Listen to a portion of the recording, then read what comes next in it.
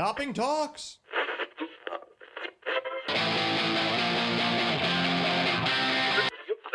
105 hours a week, can't be beat.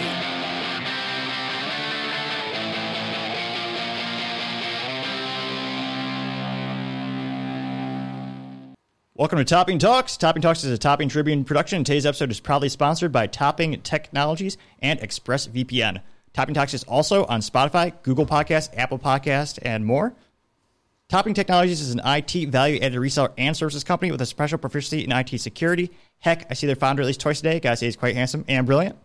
He's me, that's a joke. If you're an IT leader or a business owner and need a little assistance, you can reach the team at sales@toppingtechnologies.com. Also, are you part of the 3.6% of Americans who still care about their privacy? If you are, then perfect. ExpressVPN can assist. Even though 96% of stats are made up on the spot, ExpressVPN does give a 100% guarantee via their 30-day back money guarantee. Now, without further ado, today I'm proud to say I'm interviewing Josh Beaumont, who's the founder of Relentless Motorsports. Thanks so much for coming on the show, man. What's up, buddy? How you doing? I was going to say, winding back the clock a couple years, what first got you to really get that itch for the automotives? My dad. It's one of the many bad habits I picked up from him. So I've been broke permanently ever since then. I'm just messing with you. Yeah, it was pretty much my dad and just going to local car meets and hanging around with my old man who's just a biker and built old muscle cars and did paint and body work and built old motorcycles and just did stuff that was kind of, I guess you would say, frowned upon by the rest of the family. But hey, I took after him, and yeah, I applied a little bit more. I don't even know what the word is to it, but I turned it into something. I think I turned it into what he was going for. He just didn't have it. That's awesome. So what kind of stuff do you do in the old vintage cars and motorcycles? Sheet metal work, English wheel work, welding, paint, body work, frame. Built custom frames, custom paint jobs, fiberglass work. Pretty much from what I can remember of him doing growing up was like everything just short of upholstery. I mean, he didn't do upholstery yet, but I mean, he did like gold leafing and paint, pinstriping, sheet metal work. Built his own fenders and gas tanks for motorcycles and all sorts of stuff. Yeah, my dad was pretty talented. By the way, that's awesome. He was a pretty talented dude. If you have one vehicle back, or what was the favorite vehicle you remember growing up that he was working on? His 1970 El Camino Super Sport. Oh, the good old El Camino. Yeah, man. It's like a mullet. Party in the front, and business in the front, party in the back. Yeah, the truck car. Oh, yeah. Man. One of my friends had one in high school. He didn't have the SS one. He had the base model, but it was so much fun. Was it a stick shift or automatic or what? It was an automatic. It had a turbo 400 in it. Oh yeah, there you go. So it was pretty cool. How big's that engine running these days or back then? It was a 502, so it was a big block. That's awesome. It's pretty cool. Reminds me of those old posters. There's no replacement for displacement. Until you meet me and stick a turbo on a little 6-cylinder, but yeah, it was pretty cool. I don't know how much power the car was making. But I remember when I was little, I mean, he would glue my little ass in the seat, and I'd smile and love every second of it. I remember him dropping me off one day at school, in elementary school, and I didn't even tell him to do it. He burned out of there, and they told him he could never bring the car on the school campus again. Really? Yeah, my dad burned out of the freaking... That's legendary. That's awesome. My dad didn't care. He was a biker. He was like outlaw. My dad grew up having a rough life, grew up poor, and my dad just was like, screw it, my life's already shitty. I'm going to make the best of it. My dad just didn't care. My dad did what he wanted. That's awesome. So, yeah, it was pretty wild, and I kind of embraced that. Like, my dad was just himself. I mean, I guess that's the best indirect lesson I could have gotten ever from my father was just be yourself and, fuck what other people think. If either they like you or they don't. So. Sounds like you definitely got his entrepreneurial spirit. So, yeah, I wish my dad, I mean, God bless him. I mean, he passed away earlier this year. But, like, my dad was just, I think the reason my dad never became super duper successful as far as, like, financially is because he enjoyed what he loved so much that to him it was just too much fun. My dad had a bad habit of just doing shit just to do it. Mm-hmm. So I think that's where the entrepreneur mark for my dad just fell off. It was just always just hobby. Yeah. But Yeah, my dad was cool, man. My dad was wild. And then I was going to say, in terms of your first role in automotive, what was that first one after your dad's shop or after working alongside with your dad? I was around him a lot while he did it growing up, but when my parents got divorced, mind you, my parents got divorced when, I was young. I was like 6 years old. Oh, wow. My stepfather, I'm going to say it on the podcast, and I don't care. He's going to probably say it. He's a dickhead. Yes, Gordon, you're an asshole. But around 8 years old and stuff, my mom, normal people, it's like, oh, I have custody of you, daddy's bad, daddy's party animal, drugged, your dad doesn't have his shit together, but so I didn't really get to be around my dad again until I was like in my mid to late teens. Mm-hmm. And at that point, my dad was he was working for his friend Jack. That was a good friend of his. Jack was kind of an asshole, but he was a great teacher. Mm-hmm. It was kind of like tough love fueled by like egotistical maniac. Another one. He was just crazy, didn't give a shit, kind of outlaw stuff. But my dad gave me the creative edge as far as like fabrication, which we can get into a little bit later, and just my artistic side. Like I'm an ex-graffiti artist, I paint and draw, all sorts of stuff like that. Like I got my dad's genes as far as that.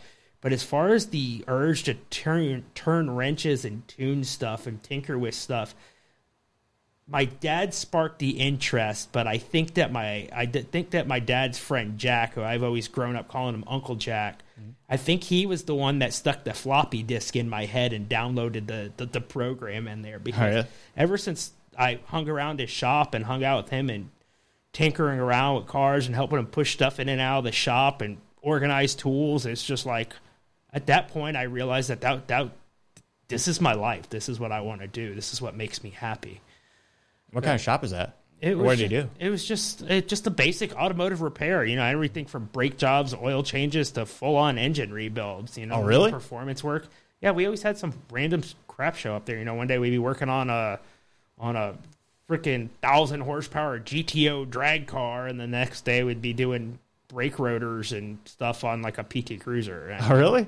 Yeah, so it was cool. So I got that whole vast spectrum of, mild to wild shit that I was like, man, really? And then stuff was like, holy crap, I couldn't wait for the next day to get there. Right? Let me go to sleep early so tomorrow comes quicker. Yeah. It kind of sparked that. And then later on, going through school, I was in high school, and I would skip high school and I'd go hang out. There's a shop not too far from the school in Sunrise, Florida, which is in Fort Lauderdale, where I'm originally from. It's called Mars Automotive and Performance. I became friends with the guy that worked there named Kevin, and it was a shop. They did basic mechanic work, mainly on like import cars, but their specialty was tinkering with MR2s and Toyota Supras. Classics. So we were doing like 2 JZ, 1 JZ swaps. I don't know if many people know what that is, but super motors. I was going to say that one of the most iconic engines in history. We were swapping those motors into everything from Toyota T100 pickup trucks to Toyota Cressidas. And really, one day it was raining, and this is really what sparked me wanting one. Was Kevin one day he's like, yo, dude, it's starting to rain. He's like, I don't want you riding your bike. Throw your bike in the back of the shop. You'll get it tomorrow. He's like, I'm going to give you a ride home. And it's funny because I own a car that looks just like it nowadays. He had a garnet red Pearl 93 SC300 with a 1J swap in it with a big single turbo on it. And he took me for a ride, and he floored it a little bit. And I think that was the first time I ever had literally been glued, even though my dad's El Camino is wild. Like, that car glued me in a seat like a whole nother way I've never been. And from there on out, I wanted one. Really? Yeah, I just became, like, infatuated with them. I just, like, dreamed about them. Like, most kids want that Lamborghini Countach. I wanted a freaking 2J car. Yeah. So, yeah, unfortunately, I didn't have money for that. So I got the next best thing. I started tinkering with old late 80s, early 90s Hondas. Hey, there you go. EF hatches, like CRXs, and little Del Sols and Acura Integras and stuff. Played around with a bunch of... I put a B20 VTEC into a Civic. I built a B20 VTEC, did stuff like that. My dad didn't really like too much. I was playing with the cars, but one time at the shop, my dad was like, these tuner cars aren't meant to be hooked up. He's like, these are Econo boxes. They're shit boxes. Like, my dad was a muscle car guy. You're going to the dark side of the automotive. I was going to the dark side. But so anyway, I traded this guy. I forgot his name in school. I forgot what I traded him, something for a nitrous kit, like a universal nitrous kit. It was like, and I found out how to do it, and I hit it, and I had it down under a spare tire well, and I had a little sound system boom box in the trunk. My dad didn't know until that. And, I decided I was going to do a little 75-shot nitrous hit down the street, and I blew the motor up, and my dad came and found out. My dad was pissed, and my dad was like, hey, dude, like, you got to go ahead and, Jack don't want your shit in the shop. You better figure out how to fix it. Oh, really? And they gave me a deadline to figure out how to do it, and that's kind of what sparked me in, like building. Like, at that point, it was my own shit. Like, I had to get it. I had to figure it out. Nobody was helping me, and I think that challenge there is what sparked me and got me even more into it. I like challenges. I like things that challenge me. So I didn't know really what I was doing. Oh, how did you figure it out? Because that's before YouTube, right? That was before YouTube. Like, that was how did Google. Oh, man. Was that before Yahoo? I'm not sure. I mean, I was too poor to have computers. How would I figure out? It was just a matter of, like, you take it apart, look at it, and figure it out. And, I mean, I could ask Jack and stuff questions here and there, like, hey, what's this? Oh, it's a bearing. Or, hey, what is the purpose in this?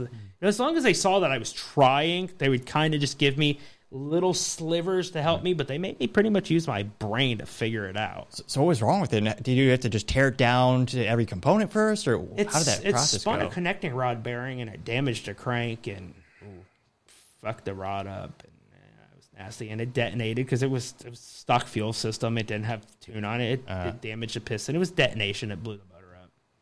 The motor leaned out while I was full sending it. Oh, jeez. It ran hard for about, like 10 seconds, and then party over. But those 10 seconds. It was just enough to blow your hair back, and then after that it was game over. But it was fun. How'd the process go? Do you have to go and buy the new parts online, and then they have ship here? It was just a bunch of shit that we found at the local junkyard. Oh, really? Yeah, man. It's just stuff at the junkyard. Yeah. Right down the street from the shop, we had ML Auto Wrecking and You Pull It, and down on 441 in Florida, there was junkyards all over the place, and like little used car dealerships, little shady used car dealership. You walk in there, hey, I know you guys sell cars, but you get a motor. They'd probably bring you in the back and have like 5 stolen ones sitting back there, But, I mean, that was just the way of life back there. But, yeah, so I fixed that, and later on, I mean, it sparked the interest, and then I started tinkering around. One of my friends had an Acura Integra, and I started looking at the motor. I'm like, your frame rails and shit look really similar to my Civic. And at that point, forums were just starting to pop off. So I'd go to the library, and I'd sit on the forums. Yeah. And, I put a Acura Integra 1.8-liter LS Integra engine, non-VTEC 1.8-liter. Dual cam into a Civic, and that thing woke up, and for a while I was obsessed with nitrous. I kept playing with nitrous. I didn't learn my lesson. I'm the idiot that they say don't stick the fork in the electrical socket, and I'm like, it feels good, let me keep doing it. And then it just manifested and snowballed. It just became just an addiction. It was like the worst drug addiction ever. I mean, I didn't have a pot to piss in or a place to even sleep. For lack of a better word, and like every dollar I made, I was dumping into tuner cars, and eventually, as I got a little bit older and better at driving and controlling stuff, I started hustling people. I'd go out to street races. I'd go out there in my little ragged out primered piece of shit Civic with different colored bumpers and shit. I'd go out there and I'd hurt people's feelings. What was your best win, or what was your favorite win back then? I had a green Honda Civic. Unfortunately, it got stolen. It was a really clean. It was a '95 Honda Civic CX hatch. Better known as an EG chassis. I don't know if you know Civics. I know you know. I was going to say green Civic. You got my attention. You're a man of class. I like it. But we did a Integra GSR swap, which is still a B18. It was like the LS motor, but this one has VTEC in it. It's like 170 horsepower stock, but in a gutted hatch that weighs nothing. With one seat in it, no carpet. No, it was a seat and a dashboard. And had dark tint on the windows. You couldn't. I got the car with a dark tint. You couldn't see inside of it. Stuff. It was just lowered on the stock factory steel wheels without the hubcaps missing, and just kind of just looked like a clean hatch that was lowered. It had stock exhaust on it. It was real quiet, and That car didn't have nitrous on it, but that car had it was a GSR. It had a built head on it, so it had cams, valves, valve springs, stock bottom end, and I remember there was a guy that kept running his mouth out there. He had a supercharged Volkswagen Golf GTI or VR6. That was the VR6 one. Yeah, whatever Volkswagen Golf had the V6 in it. He just kept running his mouth. He was hot-headed. I remember he was a Puerto Rican guy. I remember he talked real fast. He just kept, come on, puppy, run me. Your shit ain't shit. And my buddy, I was out there, he's like, bro, go hurt him. Either punch him in the mouth or go race him. Like, shut him up. Go punch him in the mouth or race him. So I told him, I'm like, all right, cool, I'll run you. And I went out there, and there's still a video on YouTube. There's still a video to this day up on YouTube of that race. Really? Maybe we can clip it in and stuff. I was going to say, we'll have to check that out. Yeah, and I went ahead and I tore him up, and then his buddy had a Clips V6. Oh, yeah. That was on nitrous, and he wanted to race me too, and I took off on his buddy's car too, and they're like, what's in it? And I was just like, oh, it's just a shitty stock Civic. Like, don't worry about it. And it pissed them off. They wanted to fight with me. They were mad. Yeah, so it had stock exhaust and everything on it. It had a little electronic cutout underneath it, so I hit a switch on it, went right open header, and it was game on. You could hear it. Oh, really? Close it up. It was just around town quiet. Oh, that's awesome. Later on, I messed with a little Integra. I had Integra. I hid nitrous lines through wiring harness loom on it, so it looked like a wiring harness, and I sprayed it up under the intake manifold up against the firewall. So that's clever. That's awesome. I don't like to admit this, and I'm not like this now, but back then, when you're on a budget and you're trying to hustle and make money, I mean, and you don't like losing. I mean, there's a place where cheaters go. It's called the winner's circle. You know? Right? I mean, if you look at Formula One, they've done it. NASCAR, they've done it. Toyota got in trouble in Group B Rally for modifying turbos in their rally car. They got kicked out of Group B Rally for it. So, oh, really? Yeah, or I think it was Group A or Group B Rally with the Celica GT4. Yeah, man, they were putting like a press restrictor in the turbo. It made the turbo look smaller, the inducer of the turbo. Yeah. And after it went through tech and shit in the pit, they'd slide this thing out and they'd stick their air filter back on. They'd go out there and they were cheating. Jeez. It seems like that's half the rules in NASCAR come from, like, or they like to call them not cheating, they're innovating or something like that. They're innovating. Yeah, like the Ferrari team in F1. It's like, oh yeah, all of a sudden when they did that study was somehow they were able to trick the fuel measure, so they were able to push more fuel than the competition at certain points in the competition. I've heard of race teams like using hollow sections in the frame that were filled with gas, all sorts of weird things.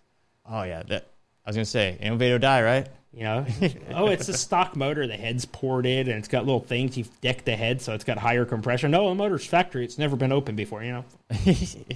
I didn't see nothing. And was that next shop, is that when you started to modify the Supras? Or was that a Jack shop, or was that the next one? That was at Mars Automotive and Performance. I started tinkering with Supras. Was that the Mark IV? Mark 3s, 4s, Cressidas, SC300s, GS300s, GS400s with the corny Toyota V8s pulled out. Actually, they're not corny, but I'm more of a 2J guy. Oh, yeah. Well, that's the icon. And then after that, I went back to Jack's, and at that point, I was full-fledged into tuner cars. My dad kind of frowned upon me and all that until I scared the crap out of my dad in one of the Civics. I took him for a ride. Really? I had a little turbo Civic, yeah. And I scared the shit out of my dad. My dad was like, holy cow, this thing. And my dad stopped talking trash. He didn't fully like it. Yeah. But he kind of respected it afterwards. He stopped giving me trash. He was like, all right, that's pretty freaking cool, son. You know, pat on the back. I don't really like it, but, you know. Yeah. So it was pretty cool. And, as I got older, you know, I started figuring the flipping game. You know, I was too poor to afford, like, nice shit. So I would either trade working on people's cars for parts, and they weren't exactly the part I want, but I knew somebody that had what I wanted that, so I'd start flipping my way to the top and building up. And then I got into playing with, like, you know, after that I had like 350Zs, I've had a couple Supras, Toyota Cressidas, I had one RX-7, I had a second gen Turbo 2 RX-7, a couple more Hondas, Acura RSX, nice. It was a Type S. A couple Nissan 240 SXs. Classic. It's just cool stuff. And, it just kind of snowballed from there. And then, you know, I just kind of... That was life. Like, my every waking minute was cars. And in a lot of ways, too, I'm surprised my wife puts up with it. I mean, she's into the cars, too. But Like, I eat, breathe, and shit cars. Like, that's my life. I love cars. Cars have taken me from being broke, living on the street, sleeping in a car, and struggling to get by, and battling drug addiction, and doing shit I'm not supposed to, and helped me get my shit together. They've helped me overcome adversity and depression, and to this day, you know, at the age of 35, I'm pretty well off, and I wouldn't quite say I'm rich there. I'm working on it, but you know, and I basically owe it all to what everybody told me was a bad habit turned out to be a blessing in disguise. And even today, I mean, I'm still driving a Mark IV Supra I'm building. I got a 1JZ swapped Lexus SC300. I'm building a Corvette C7, tinkering with that, helping my buddy out right now, my buddy Mike. Shout out to my buddy Mike. Helping him with his Supra. We just did a PHR street torque kit, big single turbo. He's got He's got a Mark IV Supra, and I mean, my business. I mean, I've set out to help fight the plague of discontinuedness, as I call it. And you know, I started 3D printing, reproducing parts, working with other people to reproduce parts. Started working with aftermarket companies to get parts for them to keep these cars going. And a lot of these old cars with age are suffering from a plague of a whole plethora of electrical issues, and I found out that I was good with electronics, so I've been fixing ECUs. That's what my business does. ECUs, gauge clusters, body control modules, and here I am to this day. I'm still tinkering with cars. That's awesome. I'm self-employed. I'm doing what I want, and you know, I'm happy. And out of curiosity, so what first inspired you to go work for yourself? Because that was with Boost Rebel. That was your first. That was e-commerce for automotive. So, as far as Boost Rebel goes, do you want like the whole thing that got me into that, or you just want to know what Boost Rebel was? Yeah, that'd be awesome. I'd love to hear the backstory, because that was your first kind of your entrepreneurial leap, right? So when I was kind of persuaded, like half paid by a shop out here. I'm not going to mention their name. I don't want to give them a shout out, and I'm kind of on an NDA, so I can't quite talk about it. Anyway, I was found by this shop. They told me, hey, dude, like, well, we want you to come out here and work for us, and blah blah blah blah blah. And I was like, well, fuck, I don't want to leave. I don't want to leave my friends. I don't want to leave everything I know. And I moved out here to Texas. I moved to a little town, Terrell, Texas. It was a little total culture shock. I grew up in a big city, and all of a sudden I'm in a little podunk backcountry wood, you know, dueling banjos going, like a little country town. It's all old Western and old historical buildings and jacked up roads, and everybody plays with hot muscle cars, and I'm some young guy in my early 20s driving around a town lost in a Honda Civic that could barely get through the potholes. I got sick. My boss, he's kind of nutty. He kind of pushed me away. I felt like I was walking on eggshells. I felt pressured, like I was living with my stepfather, who he wasn't exactly the best person in the world. And all that, and it was all I had, and I didn't know nothing out here, and I wound up leaving there / getting fired, leaving. I was getting ready to leave anyway, but he fired me. We bumped heads, and it was like, fuck you, blah, blah, blah, we're out. And then I started going around town, knocking on shop doors. Hey, my name's Josh. I know I'm a young guy, but look, this is my pictures of what I've built, you know. Yeah. Will you give me a job? And I got sick of being told no. And at the time, my ex-girlfriend, just like every other girlfriend up until the woman I'm with now, was like, well, when are you going to stop playing with cars? Hot Wheels cars are for children. You're a loser. Why don't you stop? Just like my family, everybody's shit on me for liking cars. And I was just like, well, I would literally, like, it would bother me. Like, I would hold strong during the day, and, like, at night when nobody was around, I'd literally, like, stress in bed. I'd be like, listening to the clock tick on the wall and just silence, and I'd be like, well, fuck. I'm going to be 30 before I know it, and I didn't finish school. I didn't go to college. I'm driving an old 90s shitbox car with a motor that's, like, leaking oil in it, even though it's part of modding a car. Every dollar I make, which is barely any at all, I'm paying bills and barely scratching by. I'm eating like shit. I'm out of shape. You know, I'm like, maybe my family's right. Maybe I'm a loser. maybe this. And I'm like, no, but this is all I know. And I'd lay in the bed and I'd like mentally argue with myself. It's like, well, if I quit doing this, what am I going to do? Well, dumbass, you don't know nothing else. What are you going to do? And I'm just like, and I just kept going back and forth with myself mentally. And I was like, well, fuck, maybe I should start my own shop. Maybe I should start my own business. So I get this bright idea, and I went ahead and I'm like, next couple of days, I'm like, call my buddies back home, and I'm sitting there. I'm like, hey, bro, I'm going to start a business, man. They're like, dude, you're broke as shit. How are you going to start a business? And I'm like, oh, yeah, I guess you're right. Fuck. And then go back to bed, and my little mental box of hell, as I called it, and I battle at night and stay up and stress. Like, I'm running out of money. Clock's ticking. I'm in a state where I have no family. I don't know where I'm at. I don't know no friends. And so far, the people I've met, I feel like they really don't like me. So I was like, I don't have money to get back home. I'm like, fuck, well. So I'm like, I'm going to go to Walmart and go work at Walmart. Walmart's like, fuck you, Really? No. And then I go like to other places. Hey, Jiffy Lube, I'll work for you. They're like, oh, we're fully staffed. Well, there's jobs in Dallas. It's like I don't even have gas money to get to Dallas. Yeah.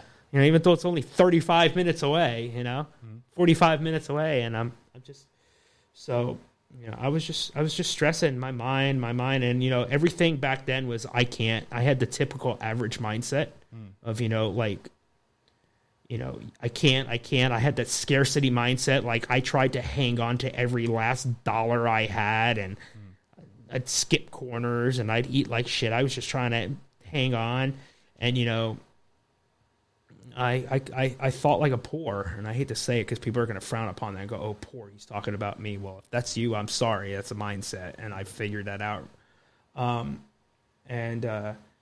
day I just had this freaking brain fart. I was sitting on this little shitty hand-me-down laptop that I had, and I was just scrolling through, like online, like eBay, and looking at all this, and I'm like, well, all these parts on here, man, somebody's selling them. Like, how do these people get this money to sell this shit that some idiot like me spends his last dollars on? Yeah.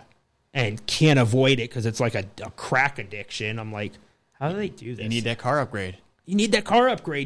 Dude, the car feels slow now. I need to go faster. Exactly. A tenth of a second is all it takes. My buddy's car just kicked my ass. I can't live with that. Have that. So I started looking, and what I'm about to say is the realest thing, in my opinion, that's ever happened to me. And one night I just had this epiphany, this idea just slapped me in the face as hard as it could. And somehow it was scary, but I mean, right on the other side of fear is exactly what you need, as I believe.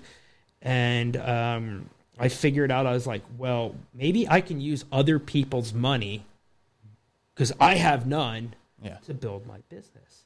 So I made a little page on Facebook, and I just I hated Facebook, but I started a Facebook, and I made a page, and I posted builds of the cars I've done and little things. And I joined car pages on Facebook and car forums like Club Lexus and CivicEG.com and like NWP for Life, which was another Honda forum, and super forums. And I've had all these cars in the past, so I could get on there and talk with people, even though I didn't have shit at this point.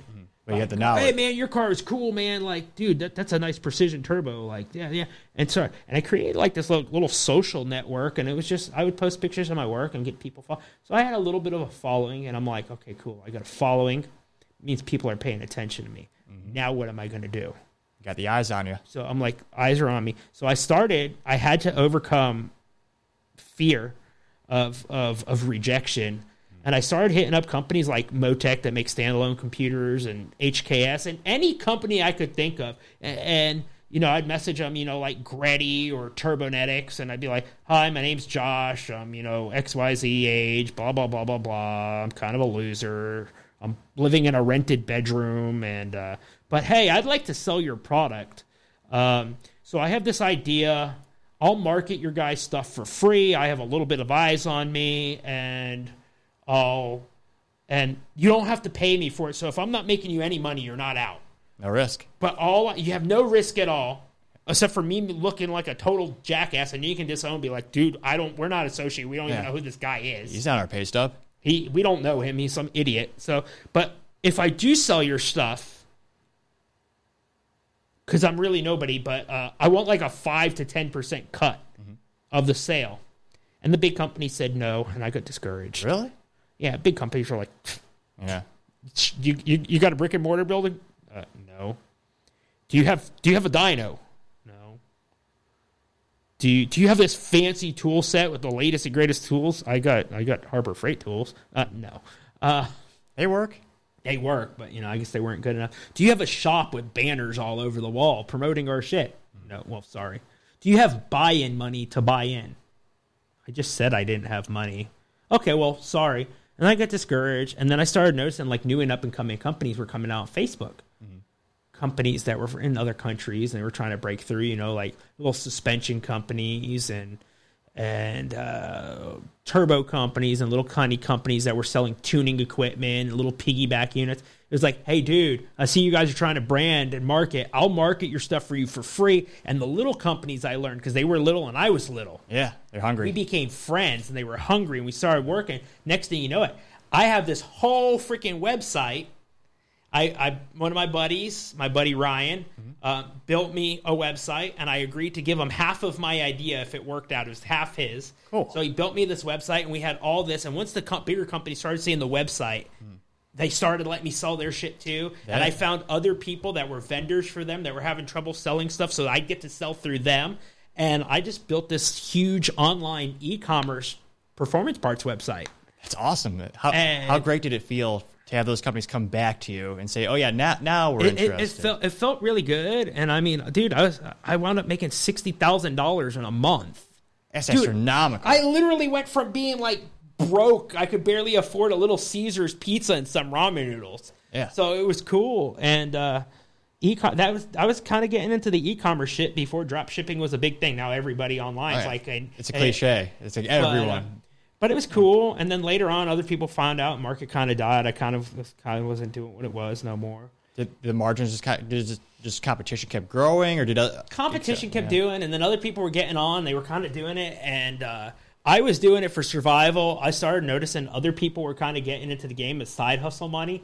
So like you have like map pricing, like this beer. Let's say I'm selling this beer to you. I'm not allowed to sell this. My price is $8, but I can't sell it any less than $13.50. That's bare minimum.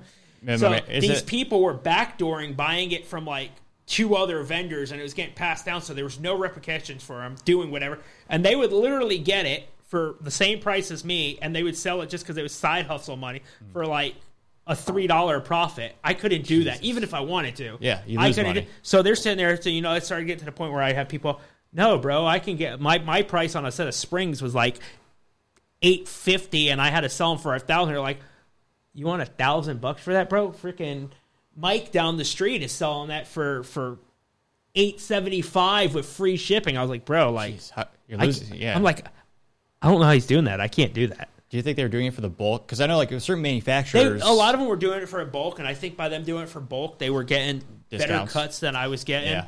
And a lot of these people, I think that they were buying had like brick and mortar shops and whatnot, so they had like storefronts and this. I was literally running it from a laptop in a Section 8 apartment, renting a room. That's awesome. On a laptop. Yeah. Sitting there in my boxers. Yeah. Listening to YouTube music, connecting the dots, plugging A to B. Yeah. And, me being C and trying to make sure everything gets in place. Calling the company and be like, hey, dude, make sure you put my address and my name on it. You know? Exactly. Give me my cut. Oh, the money's coming through on PayPal now. You should have it in 24 hours, like that. And, it just grew and it became something. And then I got out of that. And some other stuff came up. I don't know if you want to touch on that topic. I know you had some topics written down there. Oh, yeah. I was going to say, so was that from there, did you start Relentless Motorsports? No.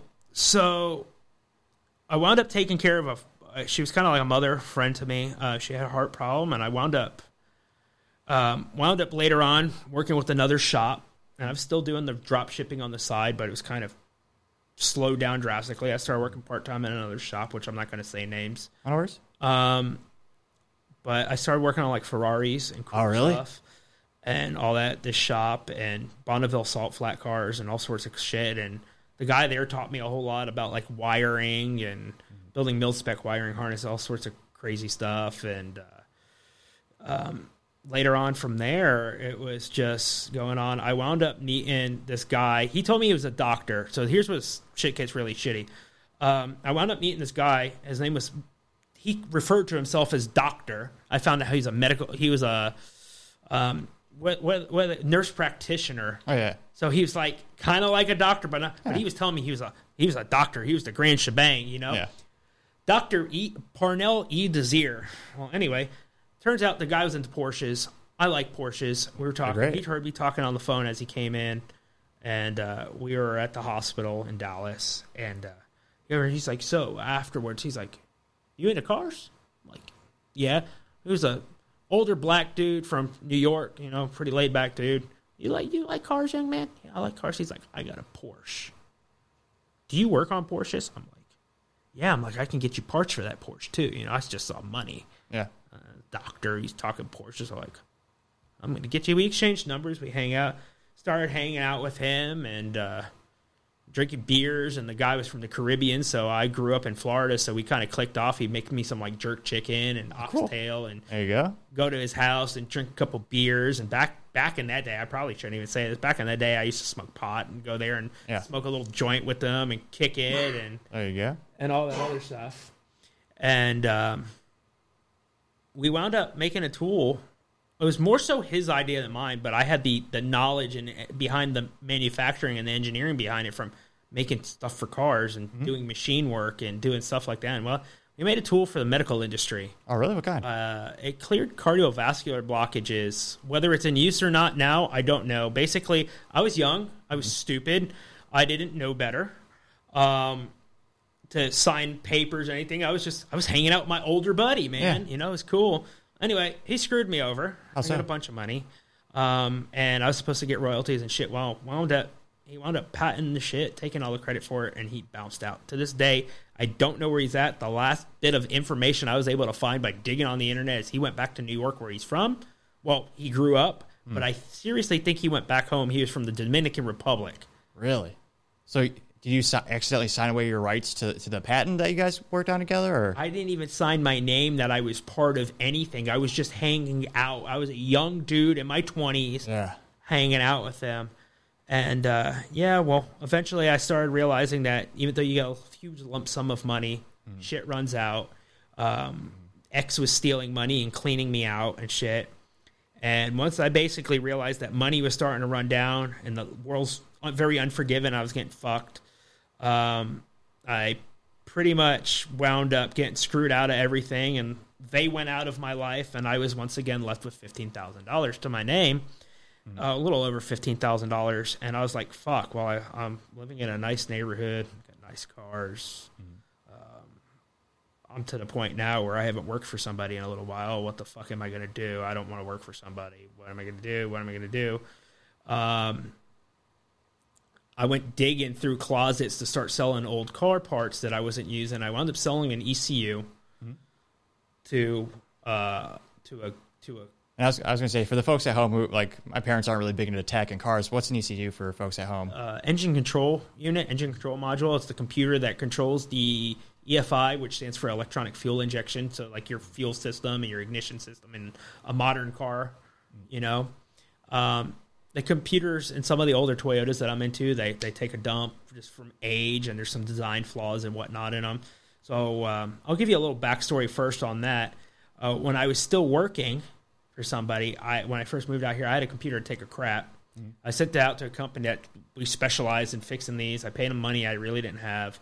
They sent it back, and it was worse than it was. The guy over there basically told me to go kick rocks, fuck off. What? It's an old car. So I had no choice but to figure it out. So I went up to the local Radio Shack, back when Radio Shack was still around. The old man in there was cool. And he explained kind of what things were. And are you serious? I went ahead. I had no choice. I was like, it's already fucked. Let me give it a try. And I was able to figure it out, and I got it working. What year was it? A Supra or a Mark? What was it? It was a Lexus SC300. Oh, nice. What? It was a 95 Lexus SC300. It was a 2JZ non-turbo ECU. And I wound up getting running and stuff. So years later, after I came into money, I was able to buy standalone computer and the latest and greatest shit. I came into money. And I went ahead and I had all this old crap because I'm kind of a hoarder. I don't get rid of nothing. So I had all this stuff. So I'm like, fuck, I'm running out of money. So I posted ECU up online. I sold it. Turns out the dude bought it as a shop foreman for a Toyota dealership in California. He's like, man, my car's never run this good. He's like, you sure that's the right computer? I'm like, it's what you asked. You ran the part number. Yeah. Obviously. He's like, dude, what is it? I'm like, well, I tinkered with it. He's like, what do? You tuned it? I'm like, no. I'm like, it took a dump and I rebuilt it. I'm like, open it up and look inside. You know, this is before I owned like a company. I didn't care about warranty, or I'm like, open it up. Mm-hmm. So he's like, this cool. He's like, me and a bunch of my buddies who are also techs all have this, and I'm a foreman for this dealer. Next thing you know, he sends me a freaking Rubbermaid bin full of ECs. He's like, if you can't fix them, you can't fix them, but try. Yeah. So I start fixing, and then boom, boom, boom. Next thing you know, I have his buddies are friends with importers that are bringing cars into the country, and I'm fixing their stuff and other dealerships, and then I started posting it on like the forums and Facebook, and I just started having this, and boom, here we are now. That's awesome. I'm the guy that's fixing. I'm fixing all the '90s burnt out crap that nobody else could fix or want to even fix. And Relentless Motorsports is born, and it was born. That's so cool, and literally fixing the things dreams are made of. I mean, to me, the Supra, the Mark IV is. I'm a product of desperation and a product of I will not quit. That's where the name of Relentless comes from. I love it. It's like do or die. It's like jumping in the deep end of the pool, not knowing how to swim. Either you're going to figure it out real fast, or you're going to die. Yeah, that's my life. What was the most unusual CPU or ECU they've come across, or what's the most kind of the weirdest thing that someone's ever asked in terms of like, well, I've never heard this car before. What kind of so the business is international, so I get to work on stuff that we don't even have here in the country. I've worked on a bunch of Nissan Skyline stuff, a Suzuki Cappuccino, which is like this little itty bitty roadster. A Cappuccino? Yeah, little tiny thing That's made by hilarious. Suzuki. Really? Honda Beat. It's another little small car. I've seen that. I've worked on Toyota Prados, which are like these little tiny. It's kind of like a what's it called, like a 4Runner. Oh yeah. Worked on a bunch of Ford four-cylinder diesel things because over in New Zealand, Australia, they have like these little 4-cylinder Ford Rangers that we don't have here. It's a 4-cylinder diesel engine. Really? They're pretty cool. That's pretty neat. Toyota Hilux, which is kind of like a T100 Tacoma. Toyota Hiaces, which are like little Pac-Man minivans that I could say Pac-Man. There's a game I used to play when I was younger at the arcade. What was it? Tokyo Extreme, I think it was, or One Gun Midnight, and Pac-Man was in the game, and he drove these little yellow Hiace vans. So I've always called it Pac-Man van. Yeah, I like it. But it's just kind of gone from there. And I mean, now I've worked on everything from like Lamborghini. I have a client in Dubai that sends me Ferraris and Lamborghini stuff. And cool. All sorts of random stuff. I've worked on a bunch of everything from like Huracan ECUs to freaking Performantes. Oh, wow. Are they really different? Like when you open them up, a circuit board's a circuit board, man. Yeah. A circuit board's a circuit board. Even an Italian one? You being in IT, I mean, like software is software. It's all coding. I mean, once you figure out the components of it and how it's built, I mean, it all kind of correlates. It's kind of the same. That's important. I was going to say it's important to do that because I know a lot of products, it stinks because it's planned obsolescence. Like some of them are glued together. Like you're not supposed to fix them. That's one thing. As I've gotten further, and this is very valuable to anybody that wants to kind of make it in life. You got to go through life realizing that you're not exactly a dumbass, and you should never tell yourself that you're a dumbass. You should hold yourself to a high standard and fill your head with good things. But what's it called? You got to realize too that you're not the biggest and the baddest. There's always other people out there, and people have their bad attributes and their good attributes, and some people are better at shit that you're not at, and vice versa. So you'll become friends with these people and utilize their strong points and their strong points. It's like building a house. Your plumber might know how to pour concrete and lay drywall, but that's not his specialty. So let him do the toilets and the sinks, and let his buddy who does drywall come, and let his other buddy that pours slab and stuff do it, and you build a great house. Or you can have some half-ass house that was thrown together by a guy that was mediocre okay at it. So I'd rather become friends with people that can do things I can't, and I've become friends with chemical engineers that help me make solvents that remove compounds and stuff that are in boards to keep you from getting to it, like certain kinds of epoxies and all sorts of stuff. Oh, cool. And I've become friends with electrical / mechatronics engineers that I'm like, hey dude, I don't understand this, can you break it down, and let's go grab some beer and grab lunch, and you guys help me figure it out, I'll pay it. And there's you got to make your money work for you, and you got to realize that money's man-made. It's everywhere. You can get it from any place, anything. You drive down the street and you're passing millions of dollars every day. It's just how you take it. So I don't have that scarcity mindset anymore.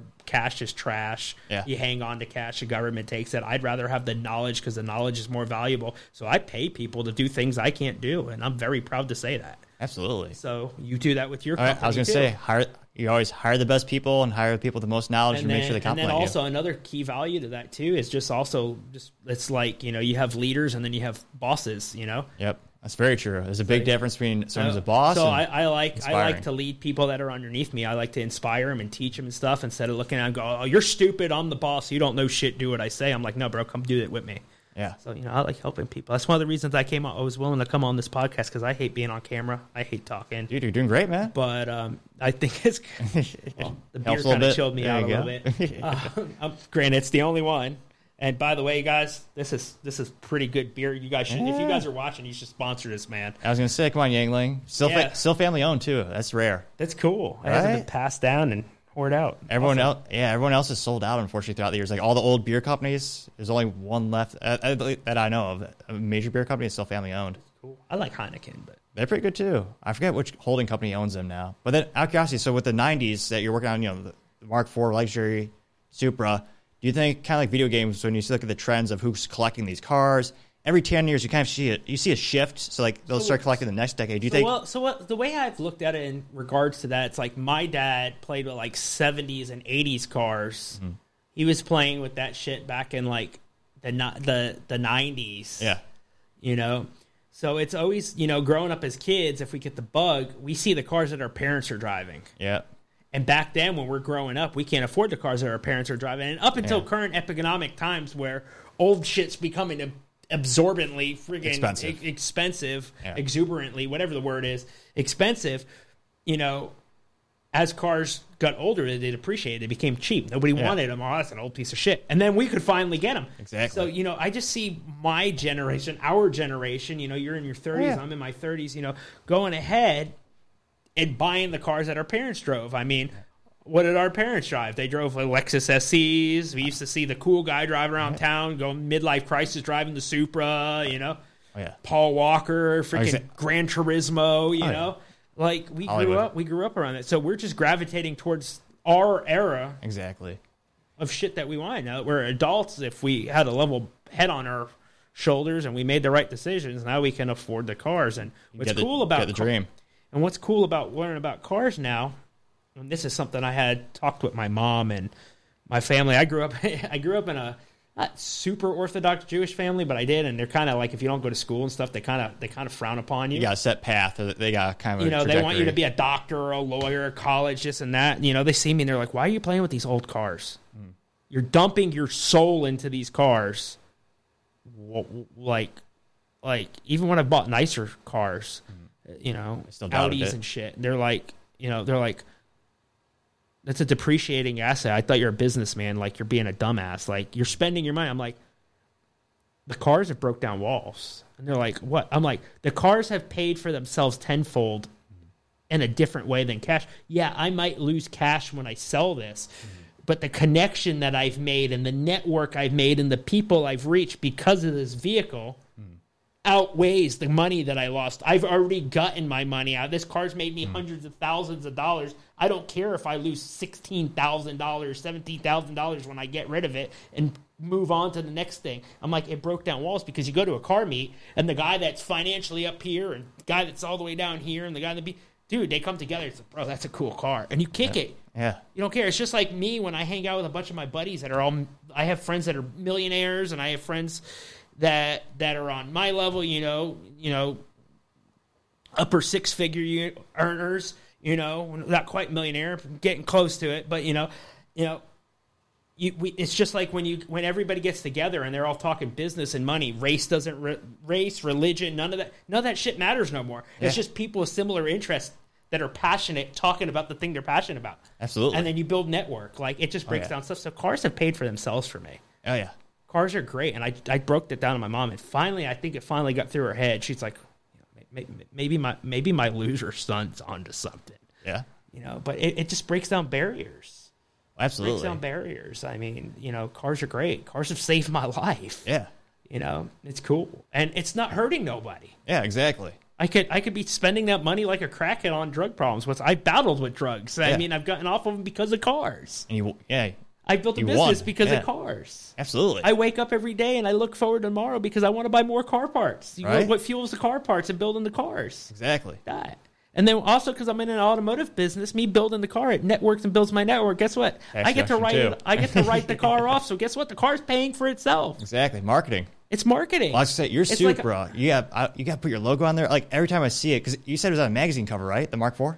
It wasn't a magazine cover. It's in a wheel catalog for a company called Strasforge, a company that makes the custom one-off billet wheels on my Supra. Yeah. My car's the poster child for the R10 Strasforge Super Fitment wheels. Yeah, my car's in their online catalog. I still have to get time to get the photos taken, but the car's going to be in S3 magazine. Oh, really? Cool. Which is kind of weird because most Supras that get featured are like high horsepower, big turbo drag cars. My car, I'm building a motor for it right now, but my car's still a non-turbo Supra. It's not even cool yet. That's a thing? It's a non-turbo Supra. Yeah, they made a turbo. I thought they were non-turbo for like 18 seconds when they left the factory. Then you slap them on there. My car's still non-turbo, so it was a non-turbo automatic car, just right-hand drive, imported car. And I just made it stick shift. I put a T56 Magnum in, which was a nightmare. Thank God my buddy was helping me. I was working while having a massive kidney stone, killing me. So what was that like, swapping out that bastardized transmission, getting rid of the automatic and putting in the stick shift, as they all should have? I had converted the Lexus to stick shift as well, and the Lexus is very similar, so I already had a lot of knowledge on doing it. And the way the T56 is designed, and the kit I used was made by Joel Granis from Granis Racing. So it was like his bell housing and his clutch setup, and he's pretty detailed on the instructions, even though I didn't read instructions because, let's face it, reading instructions is, not what us guys do very well. Right. I'm kind of illiterate. What did Tim Allen used to say on Home Improvement? He's like, his kid's saying, like, Dad, do we need to read instructions? He's like, oh, instructions. No. Instructions, that's just a manufacturer's suggestion on how to put the thing together. Pretty much, so me and my buddy, we figured it out, and it got a little irritated and drank a little alcohol and drank a bunch of water and Gatorade because I still had a kidney stone at the time. And I found out Gatorade's not really good when you have a kidney stone. But anyway, neither was alcohol. But hey, it was fun. Yeah. And we stuffed that turkey up in there and made the car stick shift. It's a 6-speed now. And, nice. I'm getting ready to tear the motor down, so the motor's going to wind up being torn down. I'm dropping it off at the machine shop, and I'm going to have them spec it out because, once again, I don't have time, being a business owner, to do that. Oh, yeah. But I'm going to install the motor myself. I'm going to tune the car myself. The wiring harness was built by Cameron, who's a good friend of mine. He owns Tweaked Performance.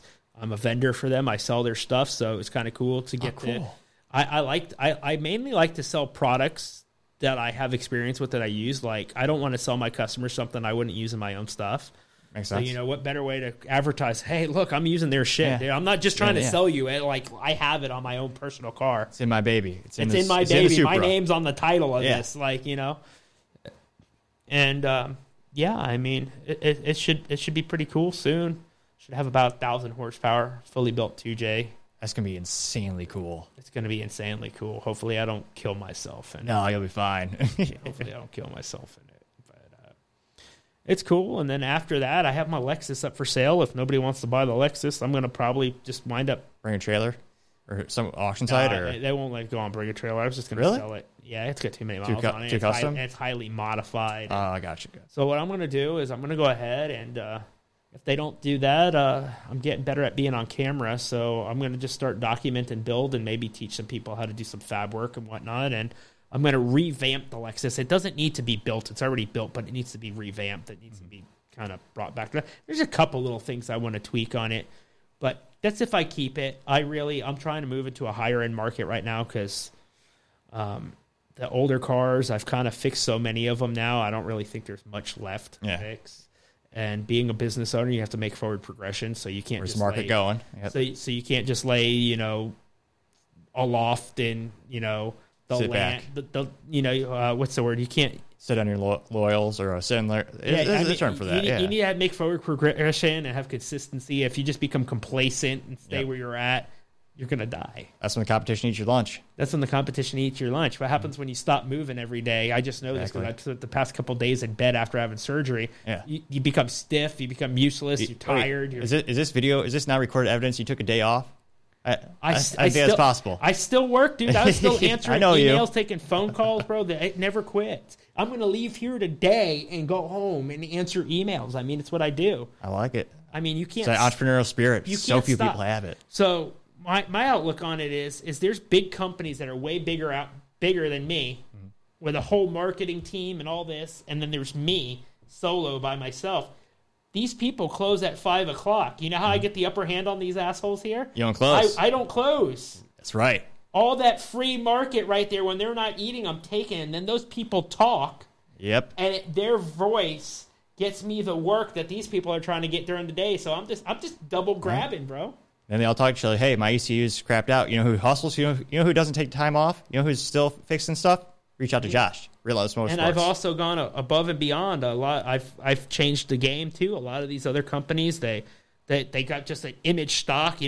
Here's an ECU, $149 lifetime warranty, and then you go on their website. It's got a corny watermark. Says bullshitecus.com, and here, and like you get it back and it don't work, or if you open it up, it break their warranty seals their imaginary warranty, because when you call them, they play dumb. You get in there, and it's literally, it looks like Helen Keller and Stevie Wonder had a field day in there. Oh, jeez. It's horrible. So I started taking pride in the installation of parts and keeping things clean and organized and unified and all this. And I have nothing to hide. I post what it looks like inside. Your Facebook pictures look awesome. I send my customers pictures of inside their ECUs. They look like they look cleaner than when they came from the factory. Well, sometimes. I mean, sometimes you can't totally save it, but I mean, you can save it, but you can't make it look pretty. Sometimes you just got to kind of throw morals out the window and make things work, especially on a lot of stuff I work on. It's discontinued, so it's either you fix it or you're screwed. Yeah. But like all these other shops, they come in, they'll see a little burn mark on the board, like, oh, fuck, can't fix it. Sorry, gotta buy a new one. I'm like, let me play with it. Let me see if we salvage it. Send it to me. Yeah. Oh, but the shop said they can't fix it. I'm not them, buddy. Yeah, I bet you right now $800 I can get that thing working. Yeah. Send it to me. If it doesn't work, I will give you $800. Oh, yeah. No, dude, I'll sign a paper. I'll send this thing. Okay, cool. They send it, and then the next thing you know, like a week later, bro, my car's never ran this good. That's awesome. And I'm proud of that. Yeah, definitely. There's very few things I'm proud about in life, because my life's been pretty rough and shitty, and I've done some really fucked up, stupid shit. But I mean, I'm saving people's babies, and I'm saving the 90s, bro. Heck yeah. Well, those things belong on the road being driven. I mean, dude, 90s cars are cool. They got class. Yeah. Well, I don't know. To me, that's almost kind of the peak, because after the 90s, you got more computers. They become more. You're less in touch. You lose the analog feel of the 90s. Like in '97, you had the new Corvette. I mean, that thing was the Z06 came out a couple years later. I mean, only a stick shift, as every Corvette should be. I mean, the 90s were great. The 90s were great. And that Supra, part of me thinks the Mark IV Supra, like, part of me thinks half of the appeal is because it was in the original Fast and Furious movie. Like, not the orange one. Like, when all my friends are talking about growing up, like, that's where they first saw it. And then, since then, everyone's wanted it. A lot of the people that I know that are in the Supra community, believe it or not, they more so, talking to them, they get more into the Supras from playing like the original Gran Turismo. Oh yeah, I was gonna say those games too. That was what made me want a Supra, was the Castrol Supra. Oh really? The GT, the Japanese touring car series Supra, which I didn't find out until about a couple years ago. It didn't even have a 2J in it. It had a 4-cylinder engine in it to make it compliant. Really? And to change the center of gravity and have the engine sit further against the firewall and the engine bay for handling. Yeah, and then later on they wound up swapping a V8 into it. The car's never had a 2J in it. But I didn't care. It was a Supra. Yeah, exactly. I love it. It's so neat. It's cool. And now, curiosity, what do you like to do outside work? I think you were telling me you're starting to collect timepieces now? A little bit? I like watches. I'm always interested in, like, have a little bit of machining background in me, too, from working for race teams and stuff. I like the intricacy of, like micro machining, like in little tiny gears and springs and little tiny things and hand assembly and stuff. So, I like higher end watches because they got a lot of that cool stuff in them, like the Rolex I'm wearing. Oh, yeah. What kind of size? Submariner? Or I can't pronounce it. But Submariner. It shows how cultured I am. I got a little Garmin on here. Or does it say Submariner? I don't know. No, I think you're right. Submariner. That's what it is. I feel like an idiot. I own it. I don't know if I'm saying it right. But it's work. I mean, it's works of art. I mean, it's the one thing where it's still handmade. I mean, it's dirty. I need to clean it. But yeah, it's pretty cool. My favorite nonprofit. My favorite nonprofit. Rolex is a nonprofit. Really? Yeah. When the founder died, it was in his will. Like he wanted the company to still be around, but be a nonprofit legally. That's crazy. But from a manufacturing perspective, it's the one company I know of in the world where they make everything in house. Yeah, they even have their own reserves for their own gold and metals and everything. Like they have the raw materials and they make it all. Like, can you think of another company in this global economy where this global economy, everything we have has components from all over, and inherently there's less quality control because there's more more parties working together, different companies. But Rolex is all in house, like all top quality. Yeah. Rolex is they're pretty nice. I like, I also have a bunch of other watches from Tag. I like Tag Heuer watches. Yeah, I know a lot of Rolex guys are going to go, oh, why you want that shit? They look great. They look great. I love them. They got some really nice racing ones too with the I like the Formula One history behind it. I'm a car guy. Yeah. I don't, everything I have, I don't buy it because for the status. I'm just living life. Absolutely. I'm the poor kid that grew up with nothing, and now I'm working on getting all the things I wanted growing up. Heck yeah, that's awesome. And, my dad always wanted stuff and aspired to have better and just couldn't do it. And, I feel, I'm the last child that my dad has and, the only child that he had. And I bear his last name. And I feel, it's my duty and my honor to achieve the goals for us. Yeah. That he couldn't do for him. Absolutely. And, it's kind of what keeps me going. That's awesome. And I was going to say, we'll put the Relentless Motorsports in the description as well so they can reach out to you if they need some extra help on their vehicles. Sure. Perfect. Dude, thank you so much for coming on the show, Josh. Really appreciate it. A great time. Later, man. Thank you, everyone, for taking the time for listening. Don't forget, Topping Talks is also on YouTube, Spotify, Google Podcasts, Apple Podcasts, and more. Also, don't forget to take the time to like, subscribe, and comment. Also, don't forget to take the time to tell your family, tell your friends, tell your coworkers, heck, tell your enemies, tell anyone and everyone. Just stay safe and have a great night.